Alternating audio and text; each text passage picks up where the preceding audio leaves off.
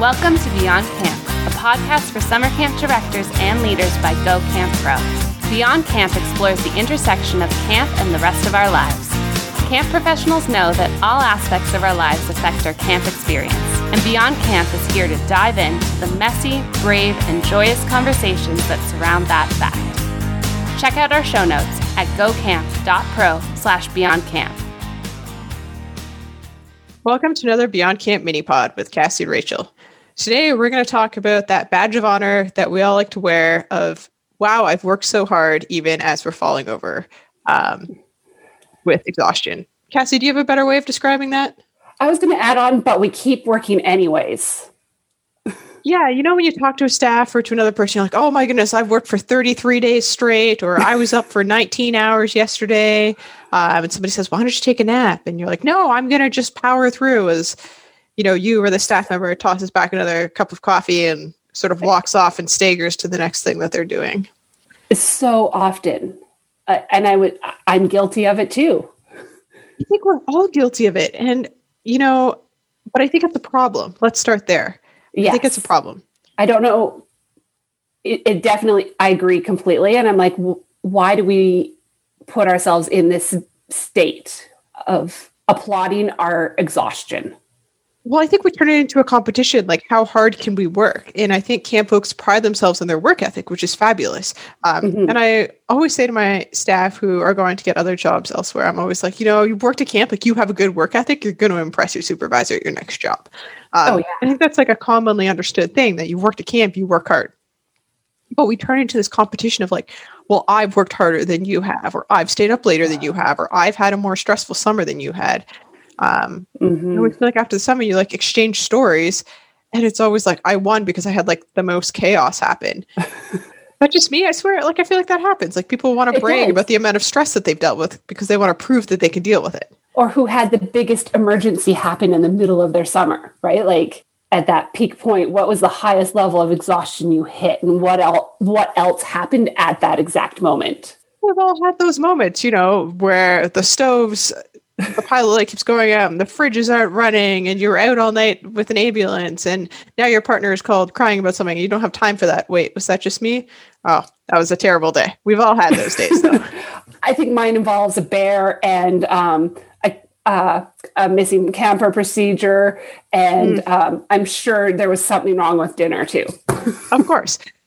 And so I think sometimes we almost set this expectation of our staff that they'll, quote, earn their stripes. And I feel like that's an old phrase.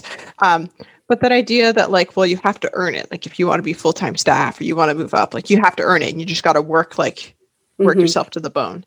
And I think that that's dangerous and not healthy.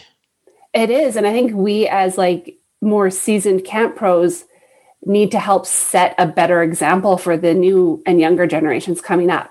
Like that it's okay to take a step back, that it's okay to say you're not okay and that you're tired. Yeah. And I want to come back to that in a moment of how we can role model that. But one other thing I want to touch on is that for staff that are coming into camp, we say that we want to open our camps up to more folks working at camp. Well, let's understand what it means to be able to work 19 days or 18-hour days, for several days in a row. Like not everybody's capable of that. And it excludes people, for a variety of reasons, like maybe they're not physically capable of that. Maybe they have something in their lives that requires them to get a good amount of sleep to maintain their mental health, let's say. Yeah. There's so many, like there's physical health conditions that require a decent sleep pattern. And we all know that camp isn't always going to give you that. But we need to be realistic about how often we're expecting people to work and the ways they're working. And also understanding that we're constantly be like, oh, can you work through your day off? Can we shift this around? That we are ignoring other parts of people's lives. And we're not seeing them as a whole person. I think there's a big thing too of like, I know I always did it, but on my days off, I found myself running errands for the next week of camp, right? You'd take that day off to make sure you had everything you needed because that's all you had. And that's really just not okay. Yeah. And we talk about on Beyond Camp about how we're exploring the intersection of camp in our lives. Well, part of that intersectionality is that we have these different identities. And so when camp staff say, oh, I booked this day off because I have a concert. That's important to them for their relationships or their friendships. Or I have a cultural event, or I have a wedding, or I have a religious thing I need to go to. Like those are all very valid. And promoting this idea that we will skip those things or push those things off just so we can be at camp ignores those identities of our staff. Oh, definitely. And I think it leaves us disconnected with ourselves because of that, and maybe why so many of us struggle when camp no longer exists. Because we have ignored those parts of our lives for so long, which is problematic. So let's flip over to the how can we role model this, because you were just starting to get into that, Cassie. Yeah, definitely. I don't know how we can role model it, but it's more of a we need to role model it. We need to adjust what we're doing now to help the next generation. We need to be intentional in our language. We need to, so much so as like, I'm going to bed now, and saying that out loud in front of other people, right? Letting them know that it's okay to go to bed. You do not have to stay up late. Your campers are asleep. Go to sleep, right? It's okay, but you need to make sure you have that balance of social time as well. But I think sometimes, especially frontline staff, feel guilty for going to bed and not socializing with their peers. Yes. And I think we need to talk about the words that we're using. So not just doing things. It's great that we're going to bed early, but saying to our staff, hey, this is my night that I'm choosing to go to bed early. These are the list of reasons why you can wake me up. Or, you know what, I'm feeling really overwhelmed. So here are the steps I've taken. I've delegated these couple of tasks. I've scheduled this other task for tomorrow. So now I can take some time to de-stress or take care of myself. And I think that that's really important, is that we're showing people that there's ways to cope with all of the things that are keeping you from resting and taking care of yourself, because I think that's where staff miss the mark. Oh, yes. As you said that, I was like, yes, definitely. Like, I never think of it as these are all the things I've moved around to make this happen for me. But it's verbalizing that could be so important to understanding and growing. I think it teaches our young leaders what that means, because you also can't run away from your responsibilities. We all know that camp moves at 1,000 miles a minute, it seems. So the option of just being like, I'm just going to hit pause and like go to bed or leave camp for 24 hours and come back isn't always an option. We know that. And I think sometimes there's a lot of stress in that of like, well, if I don't get it done, it's not going to get done. So I'm not going to sleep. I'm just going to get this done. But teaching them how to delegate, how to ask for help, how to hit pause in constructive ways so that they aren't more stressed when they come back to work is important. Yeah, that asking for help one is so important. Some people are overly good at it and others have to learn that skill. Yeah, and I think the way that we ask for help is important as well. Because we want people to ask for help before they get to that point where they're falling over with exhaustion. Yes. And I think I pitched something once, staff training to my staff, about asking for help in the same way that we set SMART goals. So like your ask for help needs to be specific, something that's measurable, something you're asking somebody who can actually do that. Like don't ask your junior counselor, your leadership staff to inspect the ropes course because they aren't going to be able to.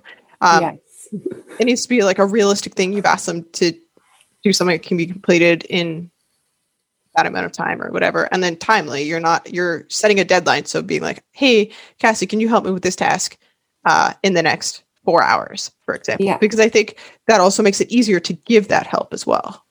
Yeah. The other thing I'm thinking of is I have an activity that I typically play or do with my staff for asking for help to help them understand the emotions that they go through to build up to that frustration level where they kind of break and stop functioning in some ways. If you're interested in it, reach out, because if I say it out loud, it ruins the activity for some, because there is like a little tweak to it that you have to be aware of. But if you know that tweak, then it ruins the intention of the activity. But you have to be able to like work your way through those emotions and understand where that emotional state is when you don't ask for help and where you are willing to ask for help. So that you can identify what that's like and what it feels like so that you don't get there and you understand that you need to do it before that. Exactly. So then it also makes me think, and I say this because I'm training dogs right now, so I'm very into the positive reinforcement piece. except for when I lose my patience, but mostly positive reinforcement. So we all lose our patience with our staff sometimes, but let's think about the positive reinforcement. Somebody once told me that the best way to train a dog is to reward their good behavior that you're just happening to see during the day. And that's like the biggest thing we're missing in dog training. And I think it's the same thing with our staff, is that are we rewarding good time management? Are we rewarding great scheduling? Are we rewarding delegating things? And are we using intentional language to recognize those things so that we aren't subtly being like, oh, this staff is incredible because they can function on 5 hours of sleep? Or are we saying, actually, this staff is incredible because they have great to-do lists and they delegate and they ask for help? We need to fix that, because I think we are going about it wrong. Because, the people who stand out typically are the people who go above and beyond, which typically means they are carrying that badge of honor. But I think we can go above and beyond without overworking ourselves. And also, there are going to be times where we have to overwork ourselves. We're going to be tired, because I think that's the nature of camp. But then how do we recover from that? And I think the recovery side of that is just as important as the ability to work those long hours when needed. Mm-hmm. And knowing that it's not a badge of honor to work those hours, right? It doesn't prove our worth. Mm-hmm. That we worked that to get the job done, but our beings need to come first. Our personal, everything, body wellness. Well, and also let's just talk about the fact that you can only be productive for so long. And when it's 2 a.m., chances are you're not hitting your stride. Or if you are, you're going to have to sleep tomorrow morning. Like our human bodies need to sleep. You can only have great productive time for so long. Yeah, you need to compromise in some way with yourself. Yeah. So on that note, I think we're going to wrap up here. Folks, reward positive behavior that isn't staying up all night to get something done. Reward the delegation, reward scheduling, reward asking for help, and role model that for your staff. And we'll all be better because of it. Thanks for tuning in, and we'll see you next week. Thanks for tuning in to this episode. Beyond Camp is a part of Go Camp Pro and the Go Camp Pro podcast network. Find a podcast for camp professionals of every age and stage at gocamp.pro/podcast. Thanks for listening, friends.